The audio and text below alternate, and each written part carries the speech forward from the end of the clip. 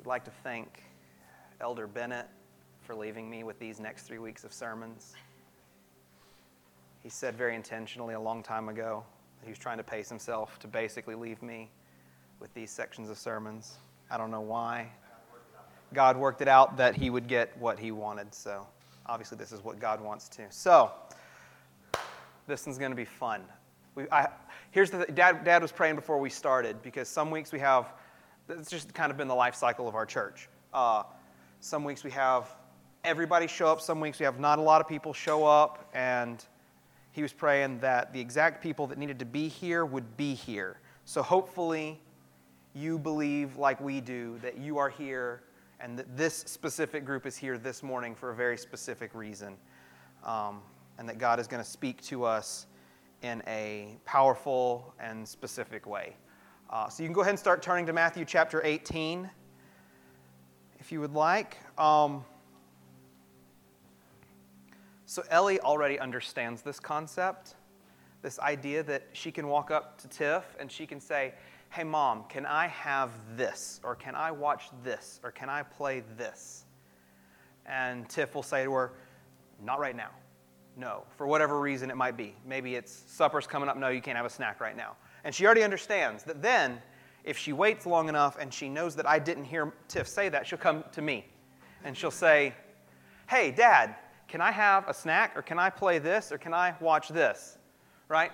Because she's hoping that I will say, "Oh yeah, sure, I don't have a problem with that," which sometimes happens because I don't know that Tiff has already made a decision, and we have to kind of train ourselves to realize, oh wait, am I the second person that she's asked about this? And so, because if Tiff says one thing and I say the other, then basically what I'm teaching Ellie is that she can get away with something if she just keeps asking different people and eventually gets the answer that she wants. And I'm kind of training her to not take the answer that she's given, even though it's not the one that she wants. And we're training her to say, "I'm not happy with that answer. I'm going to go find somebody who's going to give me the answers that I want to hear, or give me the thing that I want right now." And I'm just going to kind of keep moving on and on and on, and parenting her inconsistently. If Tiff and I aren't on the same page, if we're not leading her the same way, if one of us says one thing, if the other is not supporting that, we're basically teaching her, hey, you can kind of do whatever you want to do. You can keep going, you can keep finding other people until you eventually find the person that gives you the thing that you want. So like the bottom line is, inconsistent parenting, and you'll eventually see why I'm giving you this. Inconsistent parenting, especially between mom and dad, is only going to teach our kids to misbehave. Like it's only going to teach them to keep trying to do something to undermine what their parents have said. To try to find a way out from the authority that's over them. And over the next couple of weeks, next 3 weeks, we're going to be talking about some kind of heavy, some hard stuff. Like the next few sections in Matthew are difficult things when applied properly. And because they're difficult, they aren't applied consistently throughout the church. And I'm going to come back to it. But if we don't really dive into what we're being taught here by Jesus and really try to understand how we're supposed to apply this and actually apply it, even if it's tough, then we're going to find ourselves kind of in the same situation as a couple who one says no to one thing and one gives in. Or one says, we're going to do things this way, and another says, no, I don't like that way, we're going to go this direction. If the church, and I say church, big C church, like this church and the church half a block that way and the church 2 blocks that way, if we apply these things differently, we're kind of setting ourselves up for a lot of problems when it comes to how we use and apply Scripture. So over the next 3 weeks, we're going to be talking about church discipline, we're going to be talking about forgiveness, and we're going to be talking about divorce, which are going to be 3, I can guarantee you now, really cheery, happy subjects that we're going to talk about. Maybe we'll have some fun. We'll see. I don't know.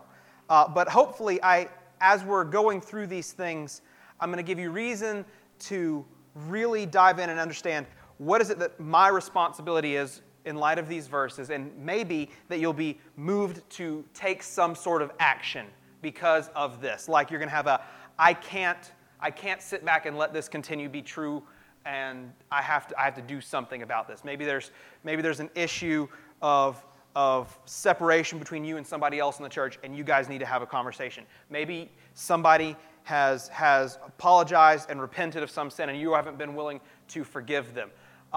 Maybe there are going to hopefully be conversations that come out of our next few weeks where I really hope that God would work to kind of bring us closer together as a body of believers.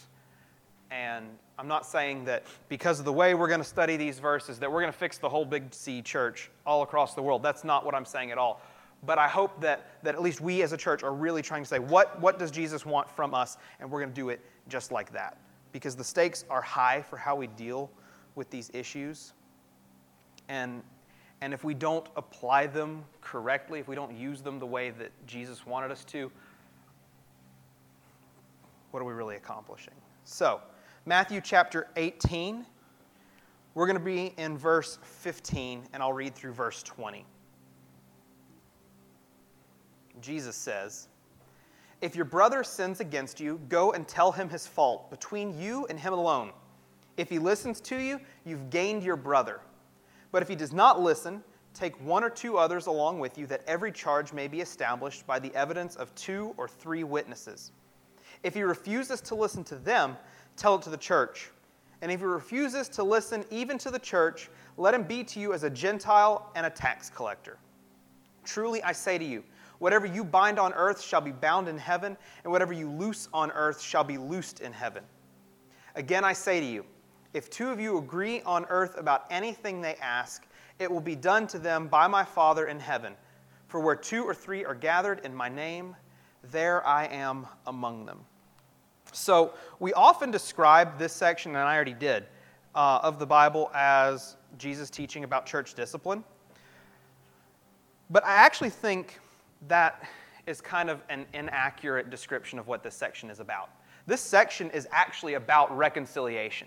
This section is actually about repentance, restoration. This is about how do we get through and get over and restored from being separated from somebody in the church. And I say in the church specifically because when he opens it up, he says, if your brother sins against you. So we're talking about a fellow believer here.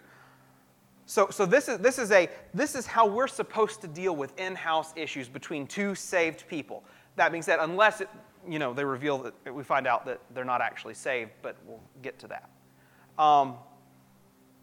This is a conversation that Jesus is trying to say, as members of the body of Christ, as believers, as people who are in this together, this is how we deal with things that come between us. And the point of this is repentance, restoration, reconciliation. The whole point of this is not, this is how you punish somebody when they do something wrong. The whole point of this is how you get back together when there's been some sort of tension in between you. So more than anything else, as we continue to read through this, at every step along the way, the point, the goal, the thing that we're hoping to achieve when we work through every single one of these steps is that we get back together. Like if there's tension, if there's sin, if there's something that has come between us in some sort of way, maybe it's 2 people sinning against one another, maybe it's one person who has been sinned against, whatever the situation is, there's something separating 2 believers. The whole point is that we're going to try to get back together. The whole point is reconciliation. And the responsibility to begin the process is on the offended person. So we've kind of got 2 people here. We're going to use for the sake of explaining through what he's talking about in these verses, we're going to say you've got 2 individuals. One individual has sinned against a second. All right? So you kind of have the offender and you have the offended. Does that make sense? I could come up with names, but then I think that would just complicate it all the more. So you have the person who did the sinning and the person who has been sinned against. The responsibility of beginning this process is on the person who has been sinned against. It is their responsibility, right? Because what does he say? He says, if your brother sins against you, Go and tell him his fault between you and him alone. And I think it's worth pointing even right here that every little point of contention requires reconciliation. It doesn't say if your brother sins against you in some sort of big way, in some sort of noticeable way. If there's some sort of any little thing between you and your brother, he's saying, go work it out. Go talk to him. Because hopefully you're just going to get to that one-on-one conversation like he just said. Go and tell him his fault between you and him alone. If he listens to you, you've gained your brother. That's easy. He's saying, if there's something little, just go talk to him about it. There have been plenty of times in my life where I thought either somebody has sinned against me or they might have, and it's like, if I just go talk to him, and I go talk to him, it's like, well, let's talk about this. We work it out. Are we cool? We're cool. Moving on. Not a big deal. Sometimes it's going to take more and more. Sometimes they're going to say, I didn't really do anything. And you might have to go further down the steps. And maybe it turns out that it was a sin in your life that had actually caused the tension. I don't know. And it may sound petty to say every single little thing that somebody does that sins against you, or every little single thing that comes between you and some other brother that's going to kind of separate you, you should go talk to him about immediately, face to face. Deal with it. And that may sound petty, but if you remember, think about what we read last week when Caleb was talking about the shepherd who has 100 sheep and one goes away, right? He has 99% good things right now, and 1% is bad. But what does he do? He leaves the 99 to go after the one. So every single little thing, no matter how seemingly insignificant, right? Think of that. Think of those percentages. If we were like, we're at a 99% efficiency when it goes to our relationships with other believers, that's great. That's an A+. That's better than I scored on any test in undergrad. Probably. So I'd be like, that's awesome. But what he's saying here, if you think back to what he was saying last week, like, this is how Jesus treats us. If he's got 100 and one of us wanders off, he's going after the one. I think that's a great example for us when we start looking at reconciliation between two believers who have sin between them. Even if it's the smallest thing, and even if it's not somebody that you're super close to, he's saying the stakes are so high that we be reconciled, that we be all on the same page. No matter what it is, go after them. Go to them. Work it out. Hopefully it's going to be easy. Hopefully you're going to talk to them, they're going to listen to you, you're going to have a conversation about it, and you're back on the same page. Let's keep moving forward with our mission. Let's continue to work through these kinds of things together. We also need to realize that this is not a suggestion. This is a command. This is Jesus telling us to do something, right? It's not, if your brother sins against you, and you think it's a big enough deal, perhaps you should go reconcile with him, right? Look at the way that sentence is structured. He says, if your brother sins against you, go and tell him his fault. Like, do it. Like don't think about it. Do it. Actually, get up, go find them, and talk to them. He doesn't say wait. He doesn't say take your time. He doesn't say think it through. He says if there's something, go talk to them. Go deal with it. Maybe this moment you could be reconciled with them, and this doesn't have to kind of linger over you anymore. If there's some sort of division between believers, we have got to go and clear it up. It's not worth letting it linger. I don't know if you've had these kinds of situations between you and somebody before, but the longer you wait to deal with it, right, the longer... I hadn't thought of that story. I might tell that story. Should I tell that story? Okay, so it's okay. You come out looking great in this story. So like when I only ever dated Tiff before we got married, but I broke up with her 2 times during that because I'm a jerk. Because I was, am, and will forever continue to be a jerk who is selfish and thinks only of himself. Have I prefaced this strongly enough? Both times I broke up with her for things that she said, why haven't you told me that this was a thing? Why can't we just talk about this like 6 months ago? Why have you just been going on like there was no problem, and then all of a sudden you drop this bomb on me? Hey, I think we're going to break up. Is that about how our conversations went? It wasn't nearly that quick. It was 3 in the morning, 4 in the morning, who knows what time it was. I mean, but because I was like, I have some concerns. And again, all of the concerns were results of sin in my life. She's perfectly innocent in this. Think only good and highly elevated thoughts of her. Good. I want you to come out looking good in this. But because I wouldn't have this conversation because like, that sounds too hard, or that's not a big enough deal, or whatever, I ended up breaking up with the person that God wanted me to marry 2 times. Unnecessarily. Now granted, I think God used those things, what you meant for evil, God meant for good kind of. Like, I think God used those things to kind of show me where I was a jerk. Thank you from the Clements section. But I think God used those to reveal that weakness in me, that need for growth, that need for development. But what happened was exactly what I'm telling you right now we should not do. We should not let these things linger. Because probably it was hey, I want to talk about this, this, and this. Cool. Okay, how about this, this, this? Great. We're on the same page. I've gotten a lot better about that. We have gotten a lot better. And if any of you are in relationships, if any of you are married or are going to be married, because there are some of those too, just go ahead and start practicing saying everything you're thinking to one another. Everything. Now. Go ahead and get better at that because that's what he's saying right now. If there's something in between, I see people leaning to, we got to talk later. No, but seriously, go ahead and practice this because this is how we avoid having things build up and become much bigger deals than they ever needed to be. We should seek to be 100% reconciled, not just in our relationships with our spouses or whatever, but in general within the church. So if there's, I'll say the point that I started with again. This is a command, not a suggestion. If there's some division between believers, we must go and clear it up. Because a true believer will desire to be reconciled to their brother or sister. And I say that again, a true believer will desire to be reconciled to their brother or sister above ignoring or running from the problem.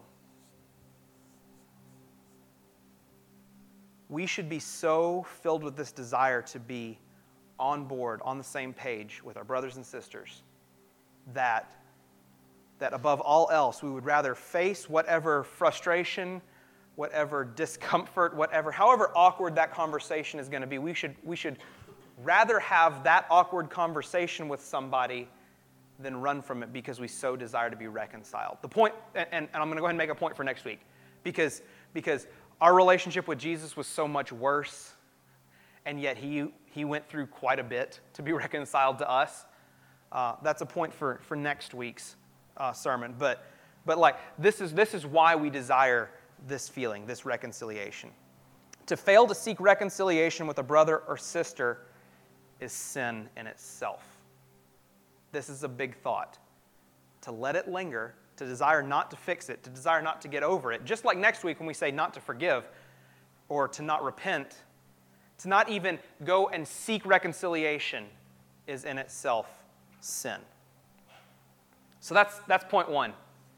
That's point one. We got to do it. Point two. So now we get to bringing 2 witnesses with you, 1 or 2 other witnesses. The 1 or 2 other witnesses to the conversation, the other 2, they're witnesses to the conversation with the person that you have the dispute with. They're not necessarily witnesses to the original offense. And we have to understand this.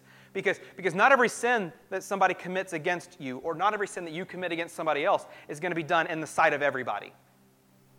And so if you've gone to your brother and you've said, hey, we have this issue between us that we need to work through, and they're like, I don't think that's a thing. I didn't do that.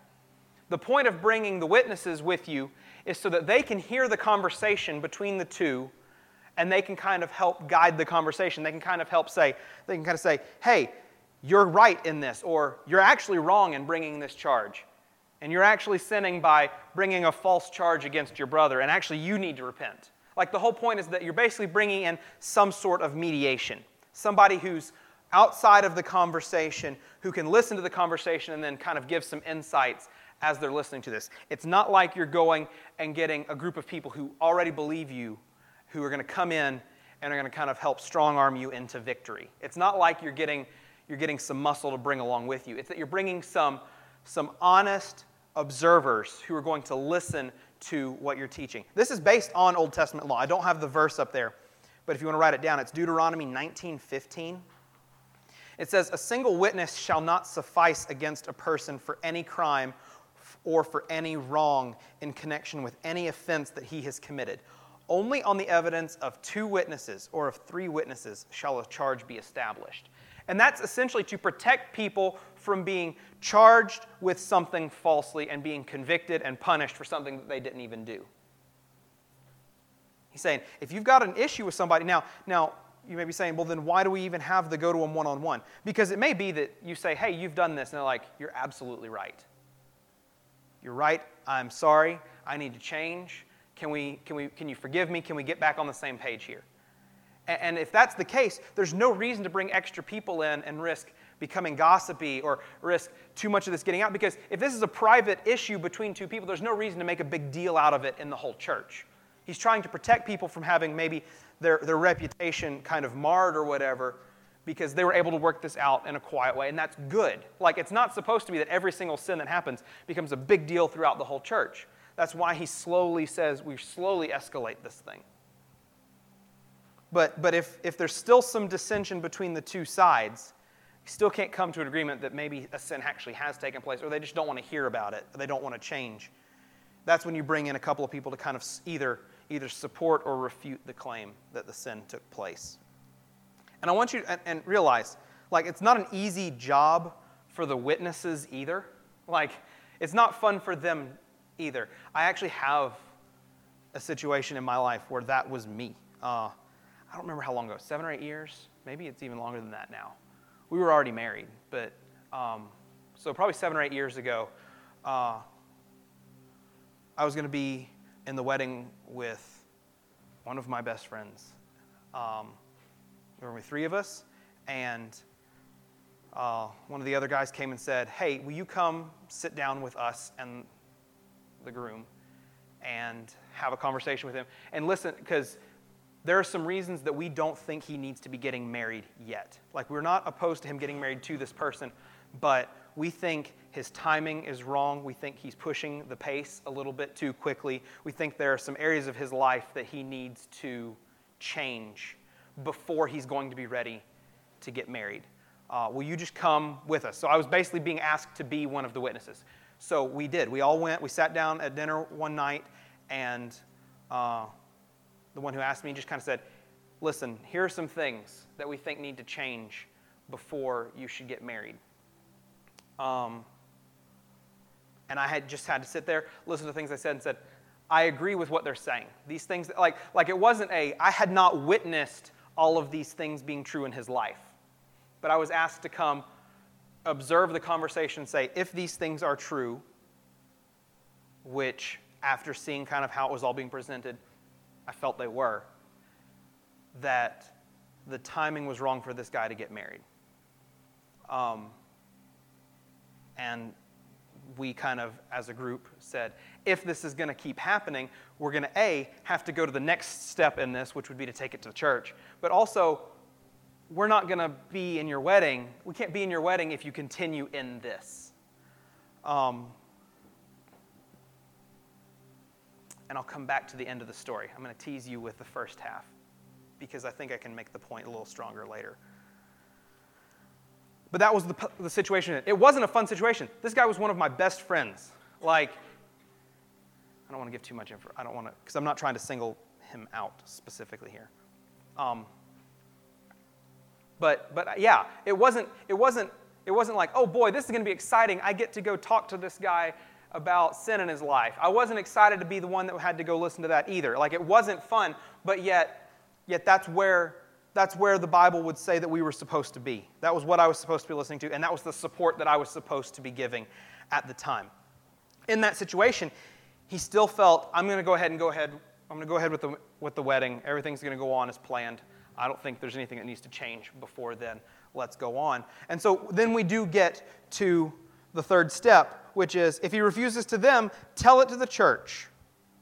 I'm going to stop right there. Tell it to the church. Now, going for the church, it's not necessarily like unannounced, without asking permission, on some Sunday morning, in the middle of Nick's third song, you walk up on stage, Nick, that's a great song and all, but I got to say something.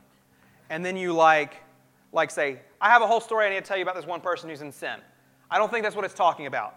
Now, it might come to the point that a public announcement in front of the church is going to have to be made. But what I think it's really talking about is make it aware to church leadership. Take it to the elders of the church and ask for their support in this as well. It might come to the point, and when we get to the second half of that verse, I think that actually is talking about making a public declaration of what's going on to the church. But take it to the church leadership. Eventually, maybe take it to the body of believers. Again, with the hope that this person is going to repent and be restored and reconciliation is going to take place.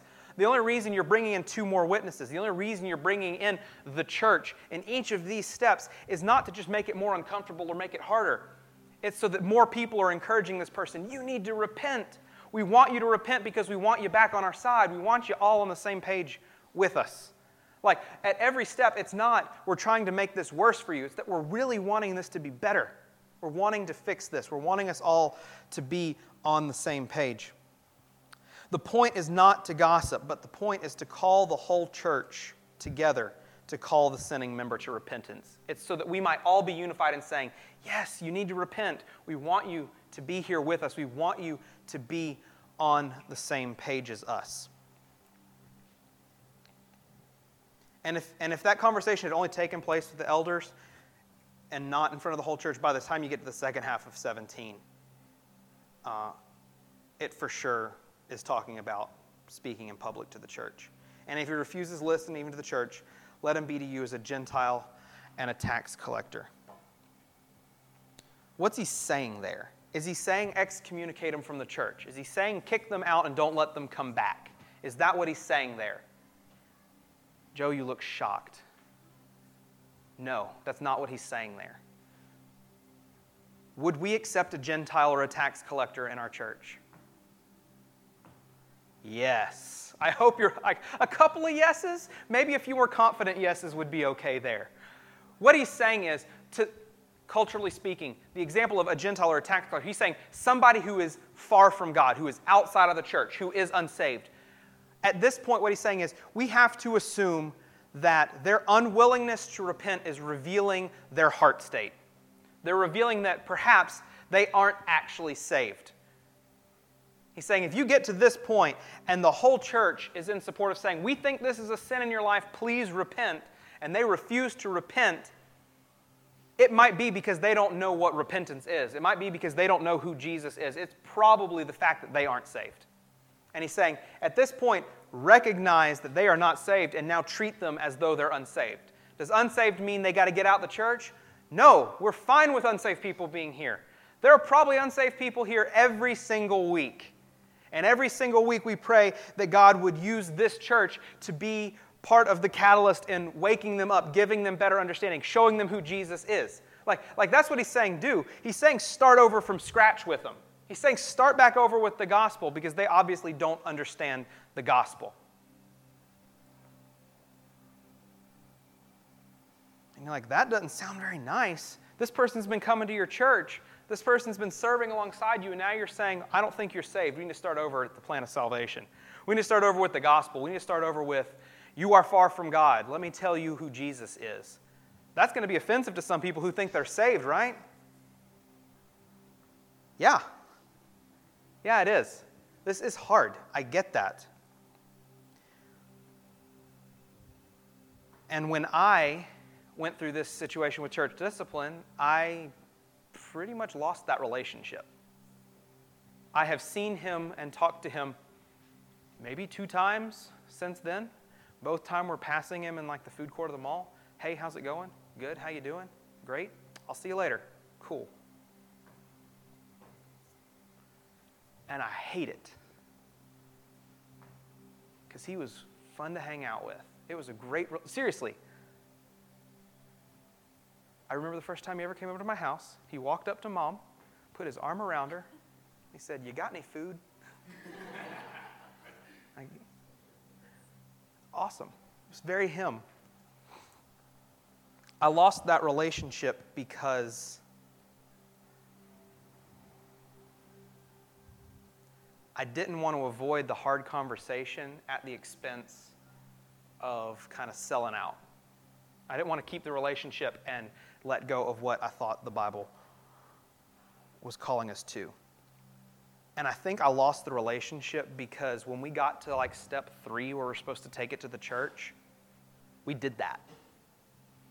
We went and sat down with the church leadership and we said, and I went as again, I was step 2. I came to witness the conversation. I agree. I support what these guys are saying. All 3 of the guys who were going to be in the wedding sat down and said, "We think he's rushing through this. We think you shouldn't do this wedding yet. We think you should encourage them to wait until a couple of these things are fixed." And the church didn't back us. Church let him go get 3 new groomsmen. And he got married the same day he was always going to. And 3 of his best friends weren't there for it.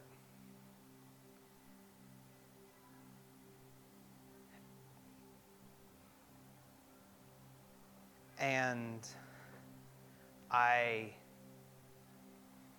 lost that sounds hard. I lost a lot of respect for the church for that because,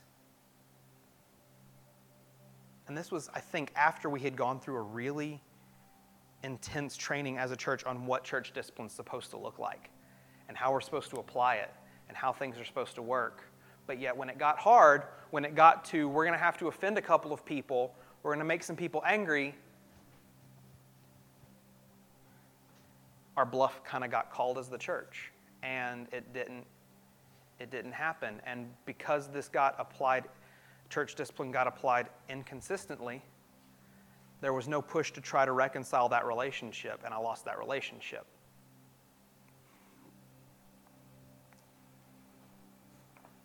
So why don't churches apply it consistently? I mean, it's kind of why I brought up the way that we parent, right? Like, why don't parents always support one another's decision? Well, because when the one parent said no and the kids started panicking and throwing a fit and crying and wailing, sometimes it's easier to just say, "You know what? You can have what you want if you'll just shut up." Right? That's the easy way out. That is a short-term way to resolve the problem. You know what? I'm just going to give you what you want. Because it's uncomfortable to continue to say no. It's uncomfortable to continue to press the issue. It's hard. Caleb said the word icky 3 times or 4 times last week, which is the word I've been using, and I forgot to trademark it before he used it. But this feels icky. It feels gross. It's uncomfortable to say, I'm going to continue to press this issue. But if some of our churches let too much slide, we're only teaching believers that not all sin is worth putting to death. We're only teaching people that some things are okay, some things are not worth the trouble to deal with it.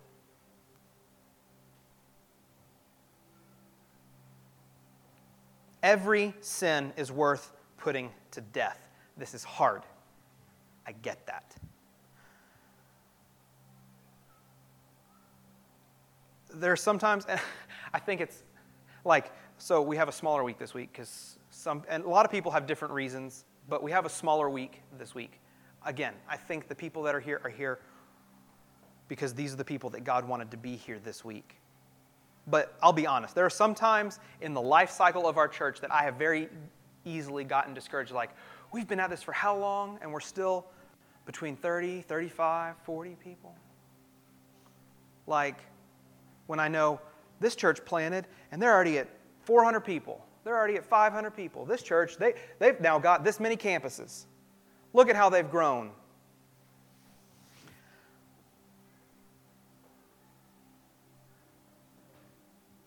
And I think it's because some places make it a little too easy. Some places make it a little too comfy. And I think we have pretty consistently fought to not do that. I would rather us be a small church of people who are cool with having really tough conversations with one another that are frustrating and offensive to people who have not experienced that level of accountability and that level of community and that desire to be reconciled to one another 100% across the board, every little thing we deal with. I would rather us be a small church than be a church of thousands that makes it simple and cushy. And when we get to the tough conversations, well, we'd rather not, offend this person. They've been here for so long. This family's been here for 20 years. If we continue this, they might leave. Good. Like I said as I was prepping this that I was going to tell you all I don't want you to come back. But that's not true. It's not that I don't want you to come back, but I would rather say something that you don't want to hear that I think is so obviously written here for us, and you'd be like, I can't be down with that. I got to go. I would rather do that than say, well, we're not going to push it that hard and make it really easy and make a big push. Let's get a bunch of people in here. Let's make them as comfortable as we can. We'll talk about the stuff they want to hear. We won't talk about the fact that every little thing is worth reconciling over. Every little thing is worth reconciling over. And I want you all to be here. I don't want you not to come back. I want you to want the same kind of reconciliation that Jesus wants us to have.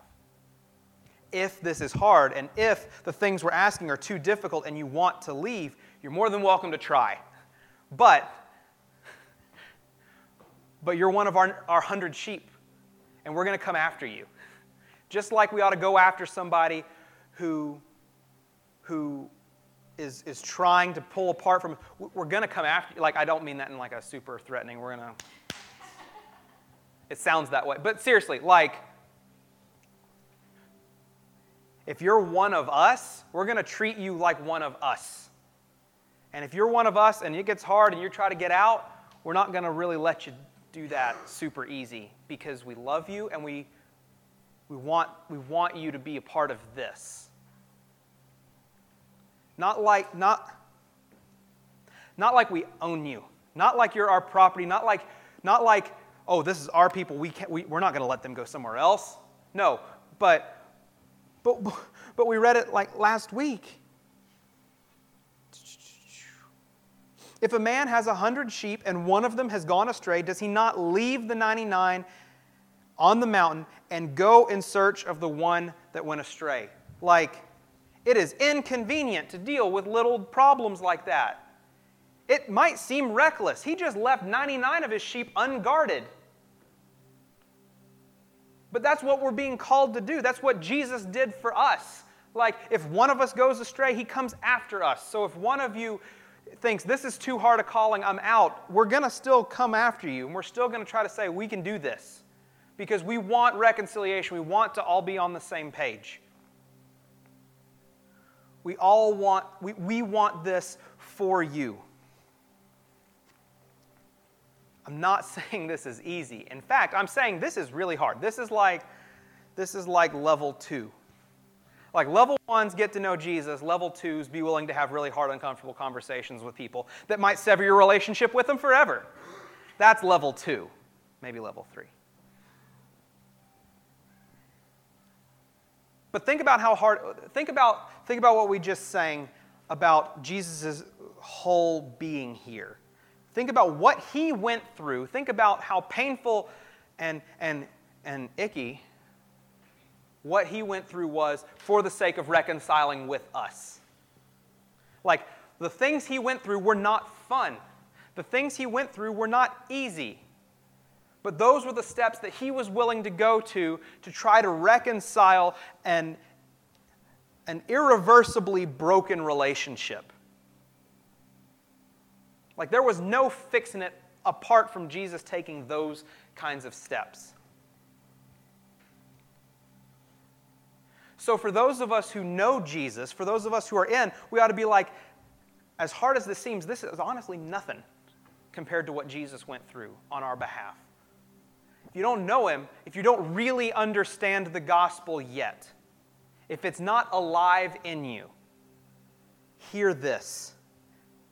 He went through all of that to be reconciled to people who did not know him, who did not want to be around him, who in a sense were fighting against him. That's where we were. We were fighting against him.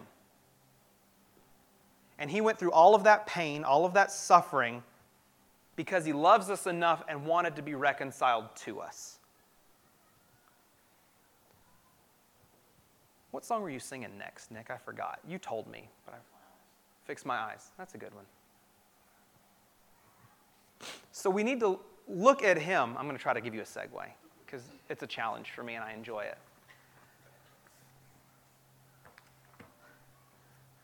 We do all these hard things because he already did it. We look to him as our example. We look to him as the one who's already gone through all of these things. I'm now thinking through the whole first verse of this song, and it actually works really well. When my heart is weary, when my soul is weak, when it seems I can't traverse the trail before me, I survey the glory of your agony. And I find the will to fight for what's before me. Right, so there it is. Any of these songs, you could pick any song, and it's still true. But I'm not saying this is easy. In fact, it's quite hard. But when we look to what Jesus did, we look to what he's done, it gives us a purpose to fight through it, to trudge through it, however difficult it may be. So I'm going to pray, then we're going to sing. Let's pray.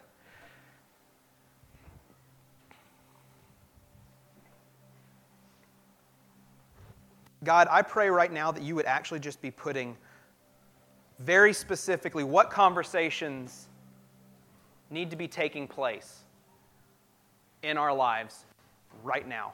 Who it is that we need to be talking to, who it is that we need to be reconciling with. God, maybe somebody has already presented to us some area of our life that needs to change, some area that we have been sinning against them or against somebody else, and they have pointed this out to us. And we've been resistant. God, I pray that you would make that known to us that yes, we are in sin and that we need to repent.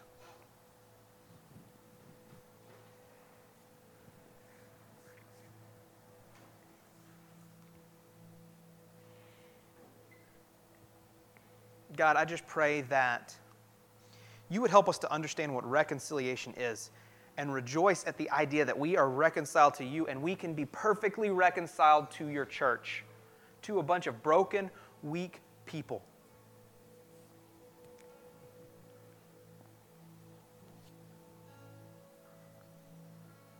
God, let us desire to be reconciled to our brothers, to eradicate the sin that's present in our lives and and in the lives of the people that we're around. Let us desire that much more than maintaining a comfortable, friendly relationship that only serves to encourage somebody to continue to live in their sin.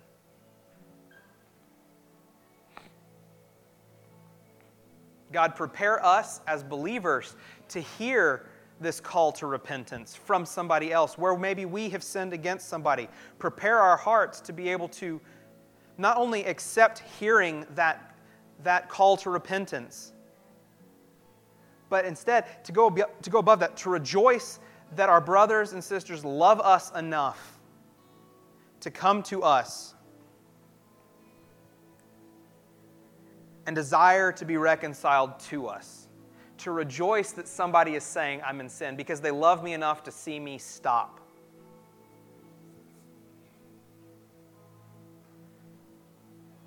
God, help us to realize the reality of what you've already done for us in the pain that you went through and the suffering that you went through on our behalf so that we could be reconciled to you and so that we can be reconciled to one another.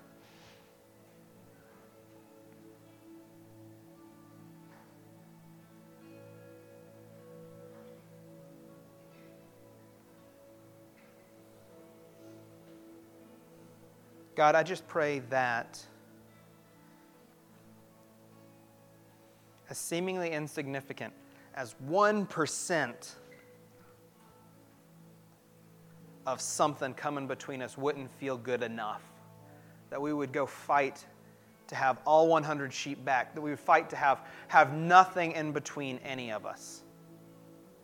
God, it's a high calling. It's a hard thing to ask. But God, I pray that you would push us to desire that, because that's who you are and that's what you want. And that's what you've done. That's what your death accomplished. Like 100% reconciliation. It was complete. It was perfect. So God, I pray that among these people in this room, those who aren't here that are a part of CRC, and ultimately a part of the whole church, that you would cause us to have that desire to be reconciled perfectly to one another. In Jesus' name, amen.